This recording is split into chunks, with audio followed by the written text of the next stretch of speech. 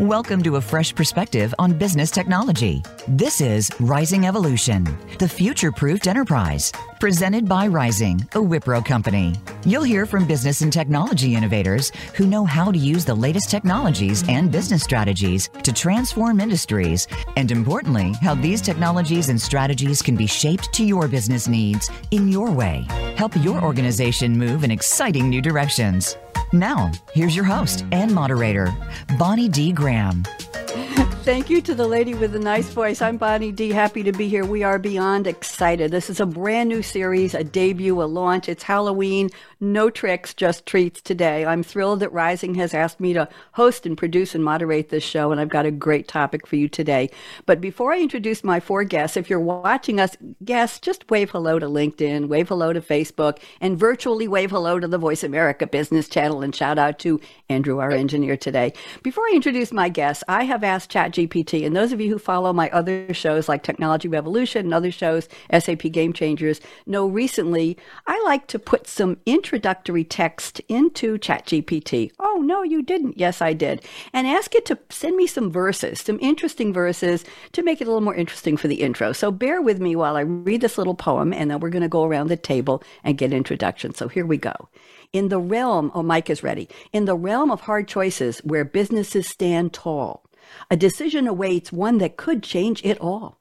Evolution whispers, a path well-trodden and steady, while revolution roars, daring and heady. Mike, you like that so far? The epic choice, it hangs in the air, incremental steps or a leap, if you dare. Rising Evolution, a debut so grand, where the future's carved by our thought leaders' hand. Josh, I hope you're enjoying this. Bonnie D, that's me, our guide in this enterprise quest with panelists wise, four of the best. Wave when I call your name. Mike Maiolo, Josh Greenbaum, John Reed, Noel Fagan too. Their experienced insights will enlighten you. The clock ticks on in the tech landscape vast. A future-proof dilemma. Can success really last? Debates will echo, ideas will spark on this business show where smart minds embark. Tune in closely, listeners. Josh is not sure about that. Tune in closely, listeners and viewers, as our debut we make. Evolution or revolution? Which path will you take? On our roundtable of wisdom, we'll share what we know. Welcome to the future-proofed enterprise. Now, on with the show. What'd you think? Noel, did you like it? Oh, I got it. Isn't that good? I that was one of your better ones, Bonnie, I have to say. This is the first one you've heard. But what I want to say was I always add the human element. I put the input in, I get the verse, and then I customize it. So a lot of these words were mine. Just wanted you to know. Thrilled to have all of you here. Looking forward, and I'm warning our viewers and our listeners, this may be a little bit of a debate. We might have some provocative POVs here. And I have to do a shout out. Hannah Hale is not with us. She's in Australia, a different time of the day. Sherry Ann Meyer is with us. I've worked with these two ladies for over a month to put this show together. And we have Val Buchieva, I hope I said that right, also with us for tech support. So let's go around the table. Mike Maiolo, you and I know each other. You've been on many of my shows, but it's starting fresh today, brand new series. So Mike, take 3 minutes and please introduce yourself to everybody. What are you all about? What's your expertise on this topic? And what's your excitement for this? Welcome, Mike. Bonnie, thank you so much. And thank you all for joining the Rising Evolution. Again, my name is Mike Maiolo. I originally was the founder of Rising back in 2006 and an entrepreneur along the way. Joined Wipro a little over a year ago through their acquisition of Rising, and I've now taken over as the global head of the SAP practice at Wipro. Expertise, interesting, Bonnie, that assumes there is any, but if there is any, the topic itself is very intriguing to me. I think that for years, I've certainly understood and focused on the evolution concept, the concept of stable incremental growth. And I think that's interesting. But to me, the revolution is kind of where we live now. And it's pretty cool to think about the disruptive technologies that are out there, the way that we embrace them or not, and how we look to change ourselves and evolve so that we can embrace the revolution that's coming our way, whether we want to see it or not. So thank you, Bonnie. Thank you very much. Always nice to see you, Mike. You've been on several of my other series. So even I think about a year ago, you were on a different one that was sponsored by SAP. Lovely to see you again. Josh Greenbaum, you and I had a reunion with Sherry about a week ago on your prep call. We haven't spoken in years. Same with John Reed. Reunion, and Noel is brand new to me. Josh, I'm putting you on speaker view. Would you please do us the honor of introducing yourself to this brand new audience? Josh, welcome. Welcome. Thank you. It's great to be here and good to see you again, Bonnie. So I'm Josh Greenbaum. I'm the principal with Enterprise Applications Consulting. I'm an industry analyst and consultant. And what am I doing here? I've been around the enterprise software space. I've been singing in the choir now for 30 plus years. And I think, what I love about this topic, evolution, revolution, is that I was around back in, early 1990s when ERP was the revolution. And with that came this thing called business process reengineering, which I quickly renamed bad practice repair because that's what we were doing really a lot of. But what was interesting is that, at the time, this guy, Michael Hammer, you might have heard of, came out with this somewhat infamous, article in the HBR. And he talked about, we're not ready for the 1990s. We have to stop paving the cow paths was the line and start doing something new.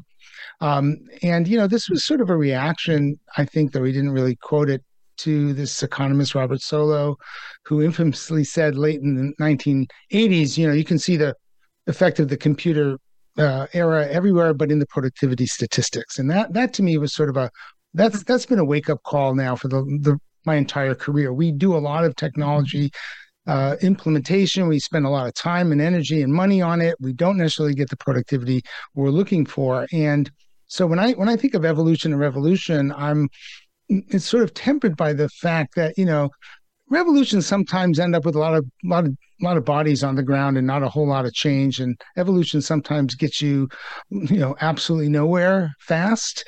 It's a complex dance, but I think, this is something I've been living in my career for the last literally, 30 plus years, and kind of excited to, spar with some of these great people here on the show today.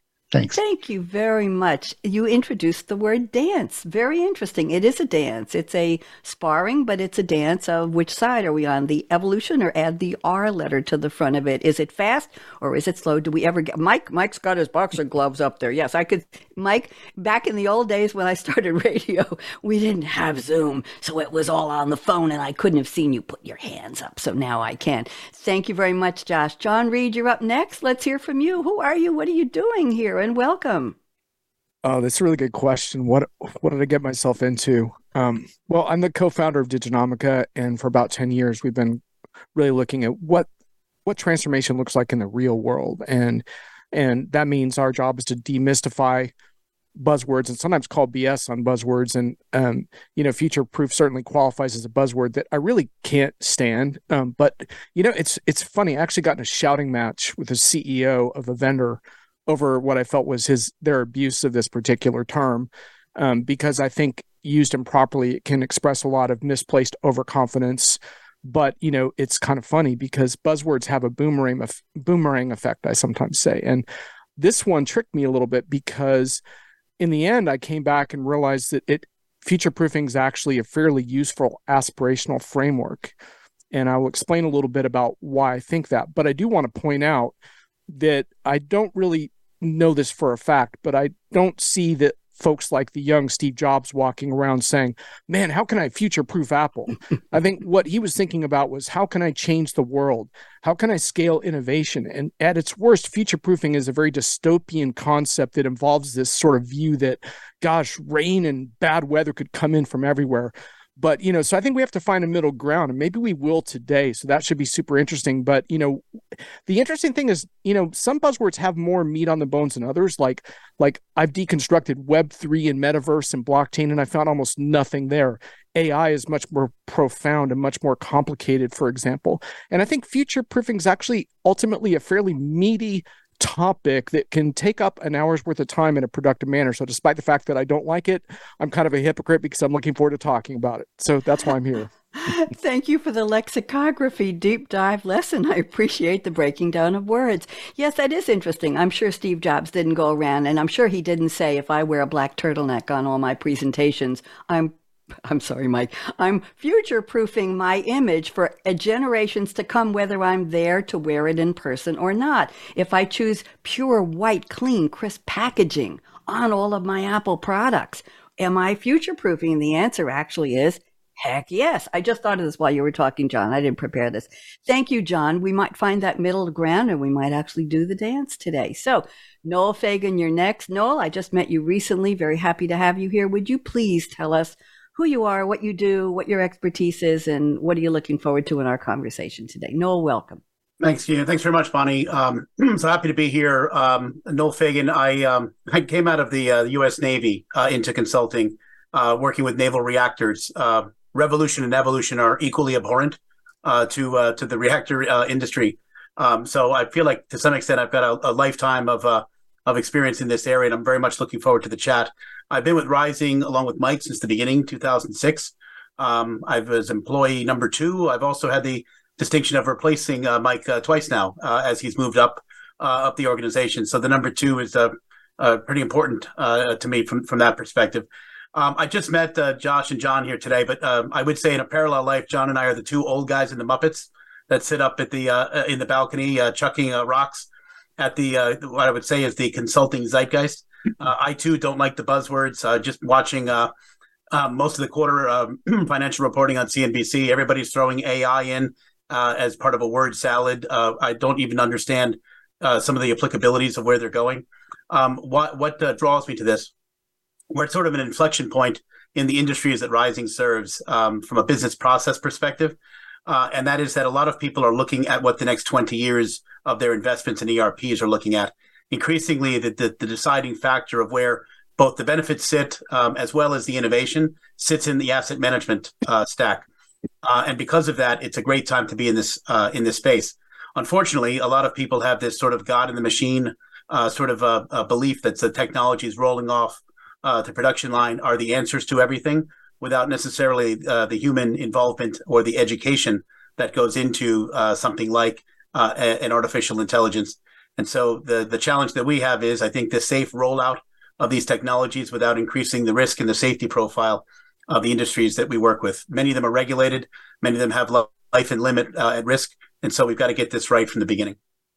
Thank you. And the human involvement, very, very important. That's why I mentioned that poem wasn't all AI. It was partly me. Noel, very, very happy to have you here and happy to meet you. And old guys in the Muppets. Who was the other one you were talking to? And Stetler, and I forgot the name of the other one. Okay. We don't talk about age on these shows. Okay, thank you all for the bios. We've already started our provocative conversation. Those were different than the bios I was expecting, and I'm glad you all gave some provocation on why you're here. That makes it much more interesting, and I'm sure the audience appreciates it. Nobody's going to leave for the next 46 minutes, I promise you. Let's go to the opening quotes. This is something I do on all my shows. Mike knows this. I ask my guests for a, shall we say, a pop culture quote from a fictional movie or TV character or a song lyric that has absolutely nothing to do with the topic. And you're going to learn about some interesting movies and songs today, but they're going to relate it to the topic in their own words. So Mike Maiola has sent me a quote from the movie Goodfellas, which, by the way, Mike, is regarded as one of the greatest films ever made, particularly in the gangsta genre. Okay. The quote is from Jimmy Conway, played by who else? Robert De Niro. Goodfellas, 1990 American biographical crime film directed by the one and only Martin Scorsese. And he initially titled the movie Wise Guy. I don't know if you knew that, Mike, but he postponed it, and he and who was this Nicholas Pileggi changed the title to Goodfellas. And De Niro, Pesci, and Liotta spoke with Pileggi, who had researched his book, and he gave them the background that helped them. And what's interesting is that Scorsese told them to improv a lot of their lines. He said, go for it, whatever you want to say. And then he took notes and made transcripts. The good stuff stayed, and he used it in the real movie. So there you go. So here's the quote. I have no idea where you're going with this, Mike. The quote is, listen up, never rat on your friends. Never rat on your friends and always keep your mouth shut. Did I do that okay, Mike? I think he's fabulous. and Bonnie, you know, Goodfellas has been one of my favorite movies for a long time. And in fact, the first ever piece of artwork that I ever acquired personally came from Henry Hill during his time, Ray Liotta's character. During his time in witness protection, he took up art. He never became good at it, but because I love the movie so much, I bought a piece of his artwork, and even today, it hangs in my office at the Rising headquarters. Very nice. Tell us, how does the quote relate to our topic, Mike? Well, it's a bit of a stretch, but here's the connection. So first of all, you mentioned De Niro was quoted there. It's not meant to be taken literally. In fact, if you watch the movie, the Goodfellas don't keep their mouth shut ever. They're constantly talking about something. But the tie-in to technology is that if you think about social media and the other bits of technology that we interface with every day, everything you say can be and will be repeated around the world. You think of the advice that we give high school kids as they're building their social media campaigns, not exactly thinking about what the future holds for them, and the fact that everything they've put out there will be analyzed with great scrutiny as they attempt to get into one of the universities of their choice. And in a way, it's about two themes. It's less about not saying anything, more about picking your battles, be thoughtful about what you say when. And the other key theme, which I've always thought is very important in business, is about loyalty. You know, we all face political challenges in everything that we do, competitive political challenges. The bigger the company you're with, the more of those there are. And I've found that if you pick your battles around staying loyal to the key people that you've either surrounded yourself with, or if you happen to be one of the key lieutenants that's surrounding an important leader, be loyal. Always be loyal, and just think about everything you're saying as if technology is going to put it everywhere. And don't think of that email that you send as a one-off. Don't think about that social media commentary as something only a few people will see. But be thoughtful about where everything's going so that loyalty drives the way you think about picking your battles in business and in life. And then keep your mouth shut in general. Thank you very much. I appreciate that. I'm going to do a quick sidebar note to Andrew. Andrew, would you mute your mic at the studio? We're hearing a little bit of a hum, and we want to get that out of the audio. So if you can, thank you very much. Val pointed that out. Mike, loved the quote, and Sherry reminded me Henry Hill is one of your heroes, and there we go. So thank you very much. Let's go to Josh Greenbaum. Josh, you picked a quote from an iconic song. 1964 song by Bob Dylan, The Times They Are A-Changin'. It was written as the title track of his 64 album. He wrote it as a deliberate attempt to create an anthem of change influenced by Irish and Scottish ballads. Interesting. And he released it as a 45 RPM single. Anybody remember 45 RPM records in the UK, but not in the US? Interesting very much. He performed it. Anybody have a guess how often he performed it? How many times, Josh? You ready? Well, several hundred because I cheated and looked it up. Yes. 633 times between 63 and 2009. Yeah. His 23rd most performed song as of June of this year. It's been covered by everybody. 59 on Rolling Stone's 2004 list of the 500 greatest songs of all time. Here's the quote. Everybody, you're going to love this. You better start swimming or you'll sink like a stone, for the times they are a-changin'. Josh, do your best related to our topic. Go ahead. Okay. Well, you know, it kind of blew my mind when I looked this up because, of course, the quote came to mind, and then I thought I'd do some research on it too. And here's this young guy in 1964, actually, so published that. So really, 1963, he's writing this lyric, thinking about change and revolution, and he's going to be the leader of this, at least this intellectual sort of concept. He had no idea what he was talking about, and that's not with any disrespect. It's just who the hell knew what was going to happen between 1963 and today. It's mind-boggling, what those 60 years have done. And so the times they are changing is both to me a symbol of the the reality that he is proposing or predicting, the clarion call to let's get on board, because you're going to sink like a stone if you don't. And the absolute impossibility of the idea that he could even begin to see what was coming. And I think that's to me is kind of where we are in the technology world. And as much as, we've compressed the time frame of innovation and think we can see over the next hill to where we're going, we have really no idea where this is all going. So I think that revolution is an interesting idea, but you got to be careful what kind of blinders you've got on, because you only think you know what you're seeing, and you may never even begin to understand what's really coming down the road. Thank you, Josh. And change is the only constant, isn't it? That's just the world we live in now. Thank you very much. That keeps changing on us too. So, what are we going to do? There you go. There you go. Thank you. I love the iconic quotes. Let's go to John Reed. You picked a quote from the song The Spirit of Radio, 1980, by Canadian rock band Rush on their album Permanent Waves. It was inspired by Toronto-based radio station CFNY-FM's slogan. Rush's first top 30 single in Canada and number 51 on the U.S. Billboard Hot 100, one of their best-known songs and a staple of all of their concerts. And interestingly enough, the guitarist Alec Lifeson said the opening riff was a sense of static radio waves bouncing around, very electric, and they had to make that happen. So here is the quote: "All this machinery making modern music can still be open-hearted, not so coldly charted. It's really just a question of your honesty. Yeah, your honesty." John, I hope I did that okay. I didn't sing it. That would have really ruined the show. Oh, John? that was great. Thank you.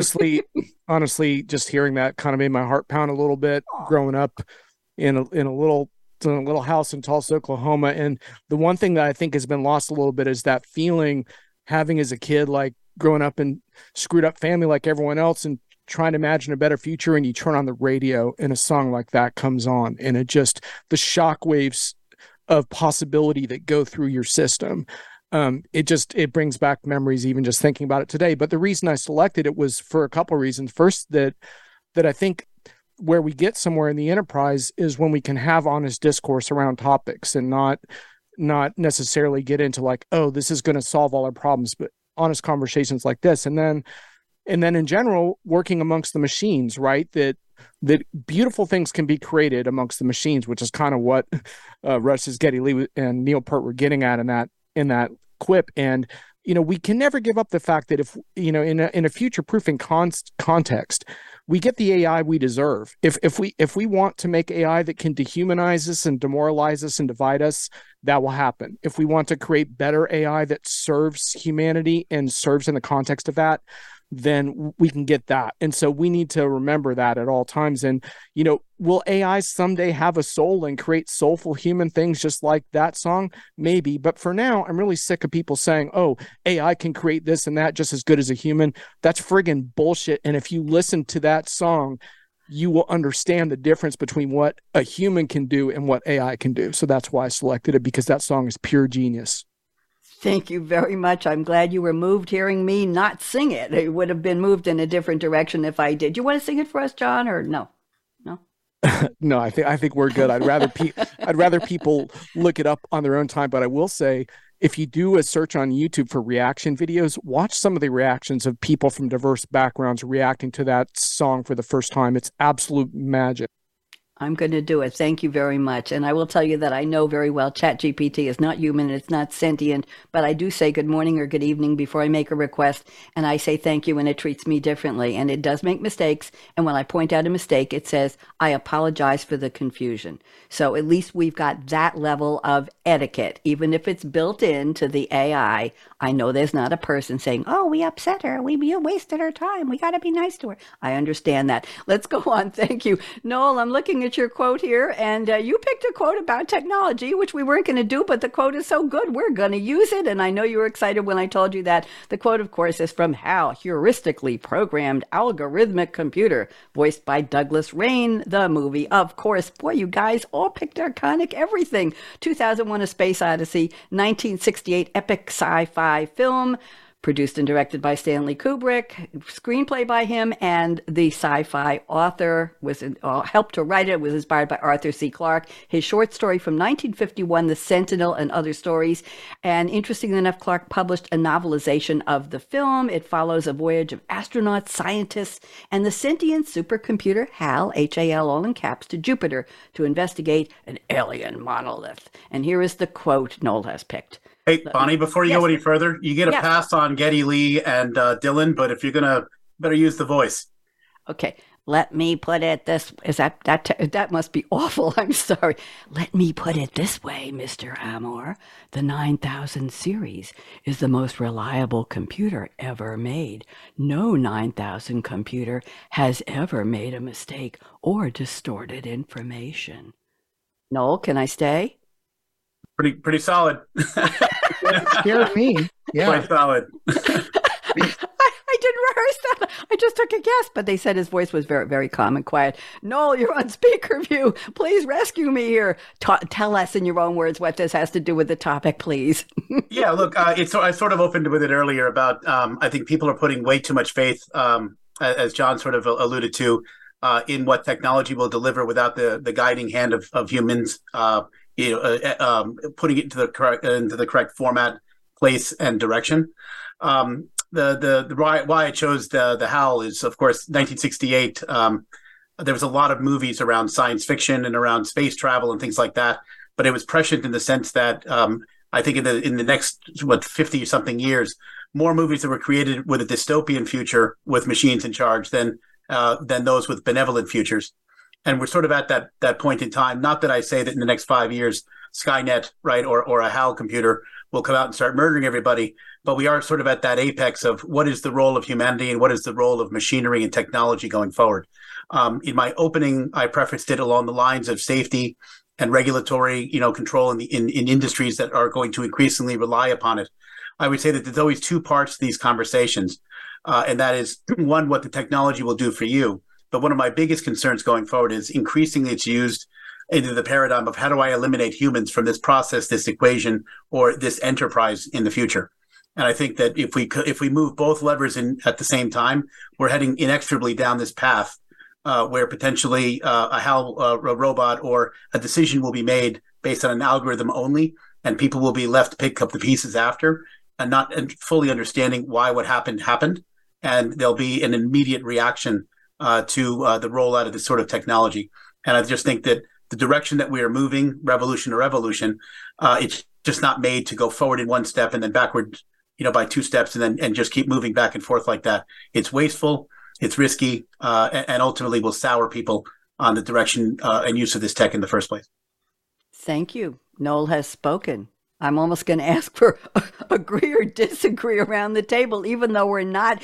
I'm watching Josh's eyebrows. We're not at the state roundtable statement part of the show yet. But does anybody want to comment on what Noel said? Just wiggle a little. I know somebody said we don't wiggle fingers on show, but just wave at me. Anybody want to comment? John, Mike. No. All right. Everybody shy of us. Oh, John Reed, go ahead. Well, Quick. I'll comment briefly. I think that he's raised some essential points in this evolution versus revolution thing is actually kind of important because it speaks to what we need to prepare for and under what time frame. And so that's why these are really important topics. I don't think anyone questions in the long run that this is a revolution, but how fast it gets here, it impacts a lot of things. Thank you. And what Noel said, Noel, the one line you said, which you threw out there, not in the way I'm going to interpret it, was when the humans are left. Yes, there are still going to be humans. That's the whole point, is what's left of us and what do we think, and what can we do about it? And why did we let it happen if we did? To me, that's where it's all discussing. So thank you, gentlemen. Love the quotes. Appreciate the work you did on that. Let's go to our discussion statements. Mike, I have picked your statement number 1. I put it in the chat for you. I'll read it. Let's do about 3 minutes. We got plenty of time. We got almost a half hour left. I'll read this one and Mike unpack it. And then, gentlemen, I'm going to go around the table and ask you each agree or disagree. I'm telling you, do not be afraid to disagree with Mike. He's in a very good mood today. All right. We spoke before the show. All right. So it's okay. Noel, especially you, don't be afraid. So Mike's statement number 1 is, I talk to business leaders every day. What keeps CEOs up at night? Worry, fears, what will happen next with the economy, the world market, with my team. Talking CEOs, talking to their team. How will I handle those things? If we could see around the corner to know what will disrupt us next, we would feel a whole lot better. Knowledge is power, and that's why businesses need to, here it comes, change their technology, whether it's through evolution or revolution. So you're putting your arms around a much bigger, broader question. Mike, go ahead, 3 minutes, and then we'll get comments, please. Thank you, Bonnie. And first of all, I absolutely do talk to business leaders almost every day. It's the thing I most enjoy about the role that I play. And there's a couple of common themes that you see around the world with what I would describe as successful business leaders, because there are many unsuccessful business leaders. They all tend to be, at their core, optimistic. I think they have to be. You get faced with all kinds of challenges every day, and if you're not optimistic, you would probably pick a different field of employment. But we do have to also have in our core the ability to worry and have fears that are rational. And, the concept of being able to look around the corner, predict the future, see what's going to come next. The biggest challenge that I think, and I'll just state people my age, and leave that a little bit wide open about how old I am, but doesn't matter. Let's just say that there's a generation that's following behind. I mentioned I have a 17 and 19-year-old before. Those are people that think very differently at their age than I did. And part of what we need to think about as leaders is, what are we going to have to do to build a business that can utilize the capabilities of those type employees? And what expectations do they have about the utilization of technology? And I'll give you an example. When I was building my career right out of college, I don't remember anyone ever asking if I liked the technology that we used at the company. It was a condition of employment. You either figure out how to use it or we'll find someone that will. And part of the revolution that I think we're facing in the coming years as business leaders is that if you don't understand that that doesn't work anymore, we have to embrace the nature of challenge that comes from the type of young professionals that are coming out of college today or wherever they're coming out of, that you need to figure out how to provide them a user experience that it's acceptable to them. And I think one of the differences is they grew up with technology. I know I didn't.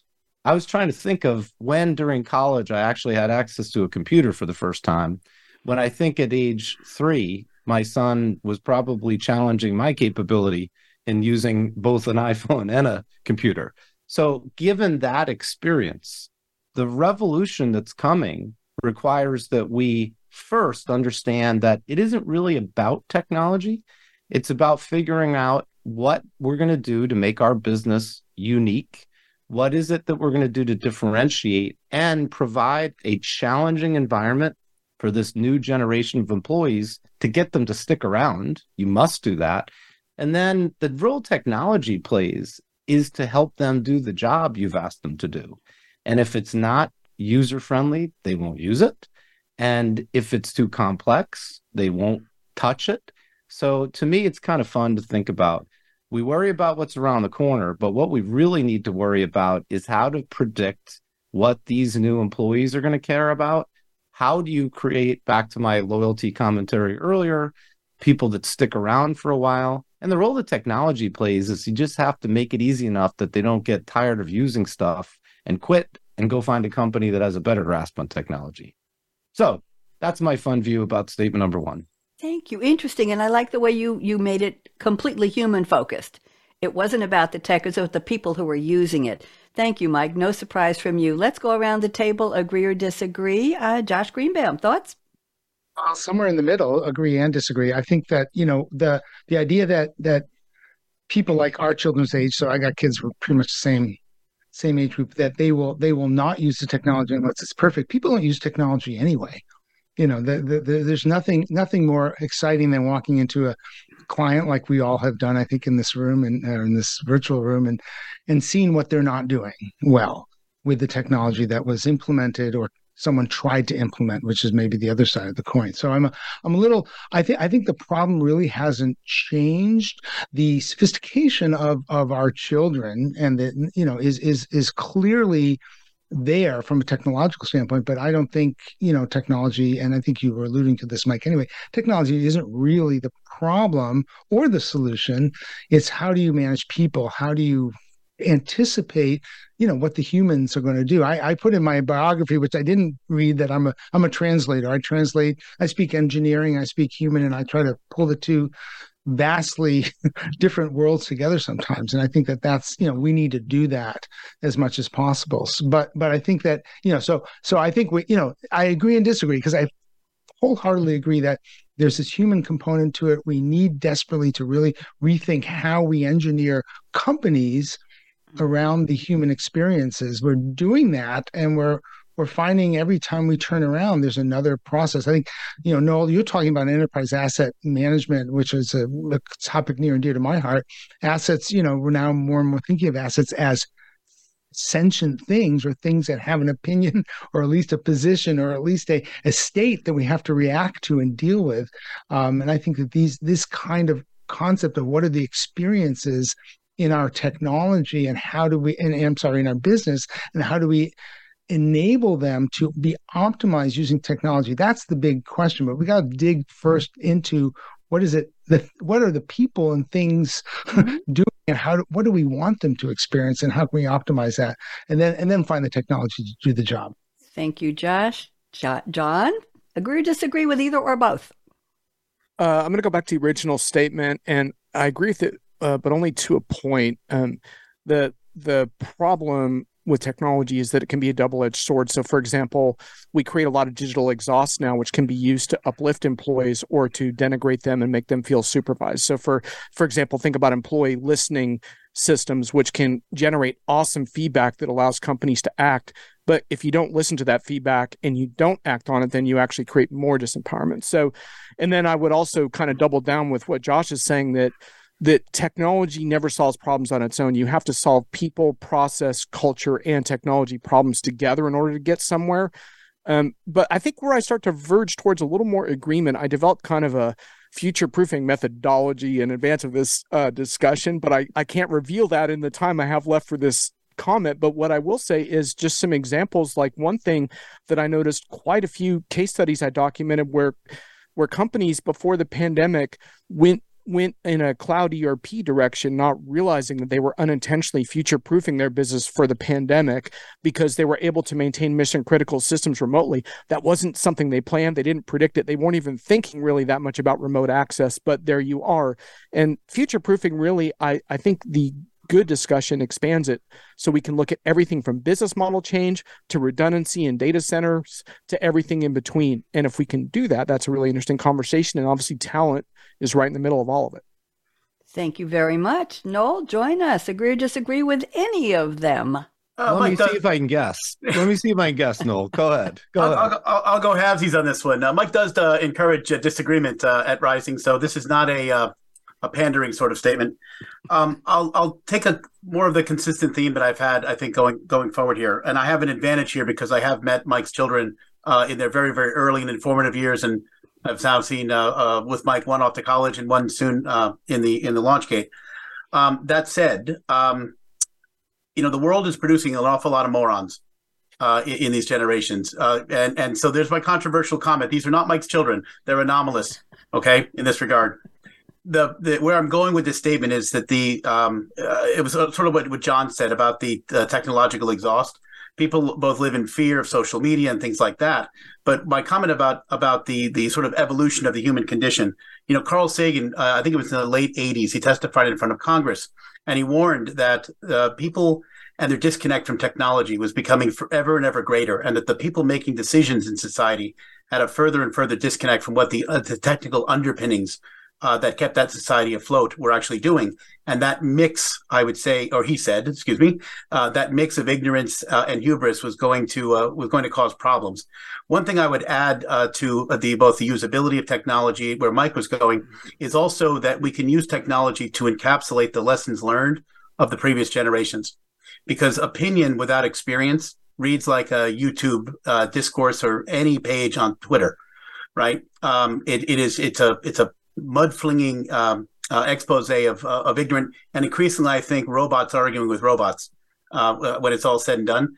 But if you look at where we can go with this technology, if we assume that every generation will start with the advantages and lessons learned of the generation previous, then you might look at technology as the underpinning, constant upon which Mike's children can improve upon Mike's life and Mike's experiences, and their children atop theirs.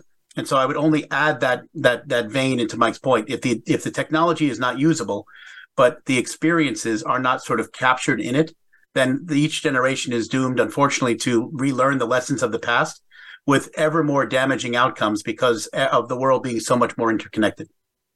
I said this was going to be provocative. We've delivered. I have one comment. Josh, I was hired as a translator too. I'm an early woman in tech. I was coding in COBOL on a Xerox Sigma 6 CP5 back in the key punch days. Nobody say a word. And I was hired by a correspondent bank in New York, which no longer exists, back office bank. And they said to me, we're creating a position for you called a systems liaison. I said, what in the world is that? They said, well, we've got this office in Manhattan. This was Long Island. Office in Manhattan with all these people who are minding our vault and our check processing and all the good stuff that supplies services to the savings banks all over New York State. You, Bonnie, talk computer, and you, Bonnie, speak English. And you do both pretty well. So you're going to go sit with the people in the groups, in the units, the business units in the city, and find out what they need. Then you're going to come back and talk to the information management system programmers, and you're going to tell them what reports, and they're going to be better informed for writing the code to make the reports for the business. So I was hired as a systems liaison. It ballooned into a lot more after that, but I was a translator too. I just wanted you to know. Thank you. Mike, I'll give you 1 minute to, I don't want to say the word rebut, just comment back to them before I go to Josh. What do you think, Mike? Anything? Bonnie, I think it's actually great feedback. I'm shocked that Noel kind of agreed with me. That may be a first for us. And Sherry knows she's been around to referee for a few rounds. But no, I actually enjoyed hearing their feedback. So I have no qualms with what I heard. Good. I have to warn you that you're raising the bar very high for the rest of this series. We've got 12 more shows to go. We might have to invite all of you back a couple times. I'm just saying, Sherry and Hannah, you've been warned. Josh Greenbaum sent me the following statement. This is interesting. We're on the same track here. He says, it takes 3 to really screw up an enterprise software project. Everybody write this down. The vendor, the partner, and the customer. Josh? 3 minutes, take it away, and then we'll do a quick round of agree or disagree. Mike is getting ready to pounce. I can see that. Well, Josh, go ahead. Yeah. Okay. In defense of all the morons of the world, I want to say that Noel's comment is really about the multiplication effect of putting people together who are ill-guided, ill-trained, and maybe, don't actually have the best interests of whatever it is they're trying to do in their mind. And that's really what the statement is about. When you look at how we try to solve the problems that we're here to talk about, we take a piece of enterprise software that's generally, tabula rasa. It's just a piece of software that should be able to work really well if you can do the right thing with it. And then we put together this unholy alliance of of certain kinds of partner organizations that aren't really interested in customer successes as much as they're interested in their own success, trying to get as many billable hours as possible going to get this project, running and praying for those change orders to come in so they maybe have even bid the project poorly. But you've got this customer sitting there in the middle, actually, in a weird way, kind of letting this happen. And, this productivity problem I talked about at the beginning, this solo effect, there's a lot of cultural sort of baggage around it. We have actually become inured to the fact that our technology isn't doing what we hoped it would do. We are inured to this problem that we continually grow IT spending in double digits, and we continue to not grow productivity in anything but single digits. So this statement is very much a clarion call to everyone sort of wake up and stop looking in the three-way mirror and going, it's his fault, it's his fault, it's his fault, when it's really our responsibility, whatever role we take. And I'm going to throw consultants like John and me in the mix as well, to make the right calls and the honest calls about what needs to be done. The software isn't usually going to be the problem. It's what you do with it. How do you get to what you do with it has a lot to do with what you're thinking about up front. What are you actually trying to accomplish? Are you trying to actually fix a real problem? Are you trying to check a box in your career path? Are you trying to get those, get that extra income, extra power, whatever? And the sad thing is, when I talk to customers who are the ones most impacted, there's sort of a Stockholm syndrome effect. They've been doing this for so long. They've been in this rat race for so long that they're like, yeah, that's normal.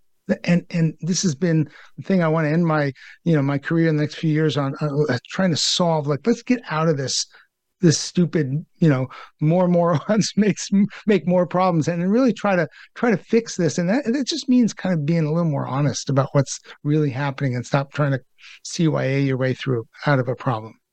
Interesting. I'm looking at the clock and we've got 12 minutes left, and we still have to cover some statements from John and from Noel. So what I'm going to do is say, if anybody wants to disagree with Mr. Greenbaum, just raise your hand and I'll give you 1 minute for a comment before I move. John, go ahead. You're up. Yeah, and by the way, I'll make my next statement a little faster as well, just to balance it out, because we've kind of already covered some of it. But Josh and I agree 80% on this, maybe 90, but the part we may disagree on is also really important, which is I do think we have to have the courage to assign blame in each situation, and those blames are disproportionate for different projects. I'm sorry to say it, but it's true. Sometimes the vendor is more responsible, sometimes the customer, et cetera.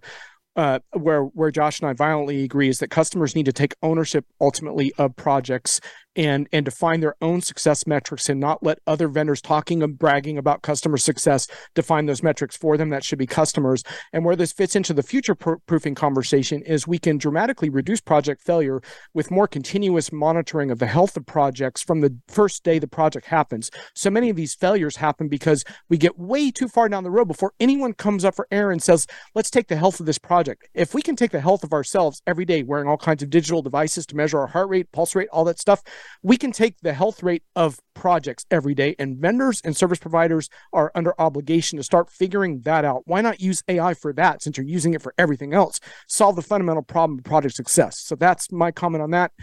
And then I'll get to my statement next. I'll read your statement in a second. Well, that's very interesting. The AI temperature check. Very, very interesting, John. Assigning blame and accepting blame and accountability. I like that word better. Accountability for what is or isn't going well. Mike likes that. Noel, comment, go. Yeah, not a disagreement, but maybe an add to Josh's comment. In addition to the three that he mentioned, I would say that there's probably an unseen hand or a fourth party, and that's probably an over-reliance on these methodologies and accelerators. That seems to be the currency of the realm these days in consulting. What we've seen in my experience so far is that acceleration and templates are no substitute for experience. And where the best you can hope for is that you land a consulting team that knows how to implement the accelerator. What you normally get is a group that the moment you talk them off of or you present a situation that doesn't 100% conform, they start to really thrash about. Right, they're either they're able to adjust and fly with it, or worse, they become reactionaries and drive you back onto the standard. So this is not to say that best practices don't exist, but there's an over reliance on this fourth mistress in this triad, right? Which is these methodologies that are increasingly becoming very, very heavy hand that become something you have to work around, or the best consultancies tend not to put as much of a reliance on them in the first place. Thank you very much. I'm going to move on. I'm looking at the clock. We want to get a statement from John and then one from Noel. So, John, here's your statement number 2. You say there isn't one right way to, I know you love your air quotes, future-proof a business, but a highly secure modern architecture that protects against adversaries while enabling quick pivots and new business models is one way to frame this. John, 3 minutes. Talk to me. Well, oh, and by the way, just real quick, I love your statement about accountability over blame, and I like to talk about systems of accountability. So that's really important. Thanks for putting that out there. You're welcome. My statement is, I think, fairly self-explanatory. So I know we want to get to Noel's as well. So I won't dwell on elaborating on it too much. But my only point is that I've come to see over time that there is an argument for modernization of businesses and to make so-called modern architectures that make it easy, for example, for customers to plug and play where they want to and fix one thing without the whole other thing breaking. And whether that's about APIs or microservices or just more modern cloud applications, like all those things can make a little bit of a difference here and there. Just as one quick example, I've seen customers who are able on new platforms with new applications to, for example, they've told me, now I can do more mergers and acquisitions of other products much faster, whereas before I couldn't even consider that because my system simply couldn't absorb the shock of taking on additional tech stuff. And so to me, those kinds of arguments kind of open my eyes a little bit, and to bring this full circle, kind of changed my mind a little bit about future-proof a little bit as a discussion, because I realized, like, yeah, this actually is helping you to do more. And it's not just about protecting against bad things. It's about doing cool stuff that you couldn't have done before. So that's basically my statement. Thank you very much. Appreciate that. And I'm going to just bring in Noel's statement here. This is interesting. He says, over-reliance on predictive algorithms to direct the long-term use and replacement strategy of infrastructure is just now understanding all the inputs and weightings necessary to give it equal agency in the decision cycle. Can you unpack that for me, please, Mr. Fagan? A lot of big words in there. I'm just still stuck on the fact that John liked my use of the word accountability. I'm still glorifying in that one. So, Noel, go ahead. You're up. Sure thing, Bonnie. That word salad would indicate to you that I'm paid by the word in what we produce. But look, it's sort of the overarching theme of what I've been talking about, right? We are at this precipice in the industries that that Mike and I work in right now, where the technology's finally caught up to the vision of where everybody wants to go, and the danger now becomes that they force the technology when it's not ready. We've long worked on this sort of crawl, walk, run methodology where we go, so that you don't end up souring everybody on the direction that you're going with the technology because you were too auspicious in the scope of what you were trying to put in, that the thing kicks out nothing but bad advice. Because the best thing that you can hope for is that nobody dies. The next best thing is that somebody doesn't just kill the program or kill the tech, setting them further behind from both their competitors and the inexorable march of this technology that I think we are all agreeing from an evolution or evolution perspective is both here to stay, but also it will increase its footprint and its market share in what is essentially the business cycle. So it's really about me cautioning in our implementations of these sort of technologies is urging a bit of caution as to how you phase it in, right? And this goes back to my comment about codifying experiences. Sitting there, nobody has a turnkey solution or magic type God in the box type of technology. And so the approach that we've always taken is that the technology is caught up. It just needs to have that human involvement so that you can steer it in the direction that you want to use it for the benefit of both your enterprise and society as a whole. Society as a whole. That's a big viewpoint there. Interesting about predictive algorithms, because that's what people have been, I'm going to use the word peddling for so many years. We need predictive. And then we get into the danger point of what is an algorithm. And to me, it's who wrote it? Whose bias is in it? Where is it going? What are we going to do with it? Can we change it? Who do we bring in to change it? What's their bias? And we're stuck in an algorithm-driven world. Noel, you want to make a comment back before we close out in 2 minutes? Go ahead. Yeah, just in general, I guess one of the things that we're looking at is sort of an algorithm of algorithms, right? What you have in this point in time is that you have industry specialists or application or machinery specialists that have spent decades developing something very, very specified for the type of asset that they control. But you try to use it for something outside of what it does, and it has no concept of what to do. So the real magic sauce now is the ability to take the best outputs of these asset or machinery type of algorithms and put them themselves into a larger algorithmic stack to build something actionable from the predictions that each of the components brings together. That's the glue that will join everybody together, and that sits inside of ERPs. Is the only logical place for that. And I think Josh and John and Mike and I all operate in the near space. Hopefully they'll agree on that point. With accountability built in, right? We got to get our accountability in there. I want to go around the table. We've got about 2.5 minutes left. I have some, so I'm just telling Sherry the super personalities the four of you brought to the discussion today. Lively, engaged, energetic. I really appreciate the four of you. This is a great way to launch a new series. You've raised the bar very, very high. I'm almost worried about it. Question. This is yes, raise your one thumb on your right hand or no on your left hand. Is it possible to future-proof an enterprise? We've talked about a lot of variables. We've talked about a lot of options, opportunities, accountabilities, paradigms, algorithms, people, customers, vendors, software, infrastructure, architecture. We've talked about everything. Is it possible if somebody came to you right now and said, can I future-proof my enterprise? After our discussion today, I'm going to go around the table. Mike, yes or no? Is it possible? Yes. Okay. Josh, what do you think? Oh, 2 thumbs up. It's possible. No, that means yes and no. Oh, okay. I wasn't sure. I'm sorry. I need a translator, Josh. John Reed, yes or no? No, but it's damn worth trying. Oh, I like that. Noel, what do you think? You said left hand no? Left hand no. Yeah, well, it's a mirror. So yeah, my left. Okay, then I'm going to ask one more question before we go out. Evolution, if it is possible, Mensa, half and half. I was a Mensa member, but I lost my card. Sorry, too many pocket protectors when I went to the meeting and lunch boxes long time ago before some of you were even born. No, I didn't say that. Evolution or revolution? Mike, which one? Revolution. Revolution. Josh? Yes. Okay, I'll take that. John Reed, I don't have time to ask. John Reed?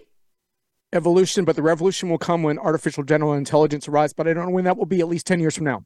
And we need another song by Bob Dylan. No, evolution or revolution? Well, I said no, but I'll go with evolution on this one. And the reason I said no is what a boring world we would live in if you could future-proof it. Isn't that true? What a boring world. We wouldn't have had such a great conversation. A shout out again to Hannah Hale and Sherry Ann Meyer at Rising. I really appreciate all the help and diligence in getting this together. My engineer, Andrew, at Voice America. Appreciate you. We have Valeria Bouchavea in the room. She was here to make sure we got onto the live stream. I appreciate that very much. Mike Maiolo, beyond a pleasure. Josh Greenbaum, lovely to reunite with you. John Reed, love the hat. Keep wearing it. Always happy to see you. Noel Fagan, what a revelation. So happy to meet you. And I want to tell everybody the future of now. People say the future is already here. And I say, no, no, no. The future didn't happen yet, because when I finish that sentence, that's already in the past. So we're all going to do our best to figure out how to make it a better one. Don't go away. Everybody wave goodbye. We're ready to go out. Thanks again for tuning in to Rising Evolution, the future-proofed enterprise with Rising, a Wipro company. Rising enables you to create your business journey your way with SAP technology. To keep the conversation going, tweet your questions and comments to Twitter, #RIZING. That's Rising with a Z. Please join us again on Tuesdays on the Business Channel. We wish you a positively evolving week.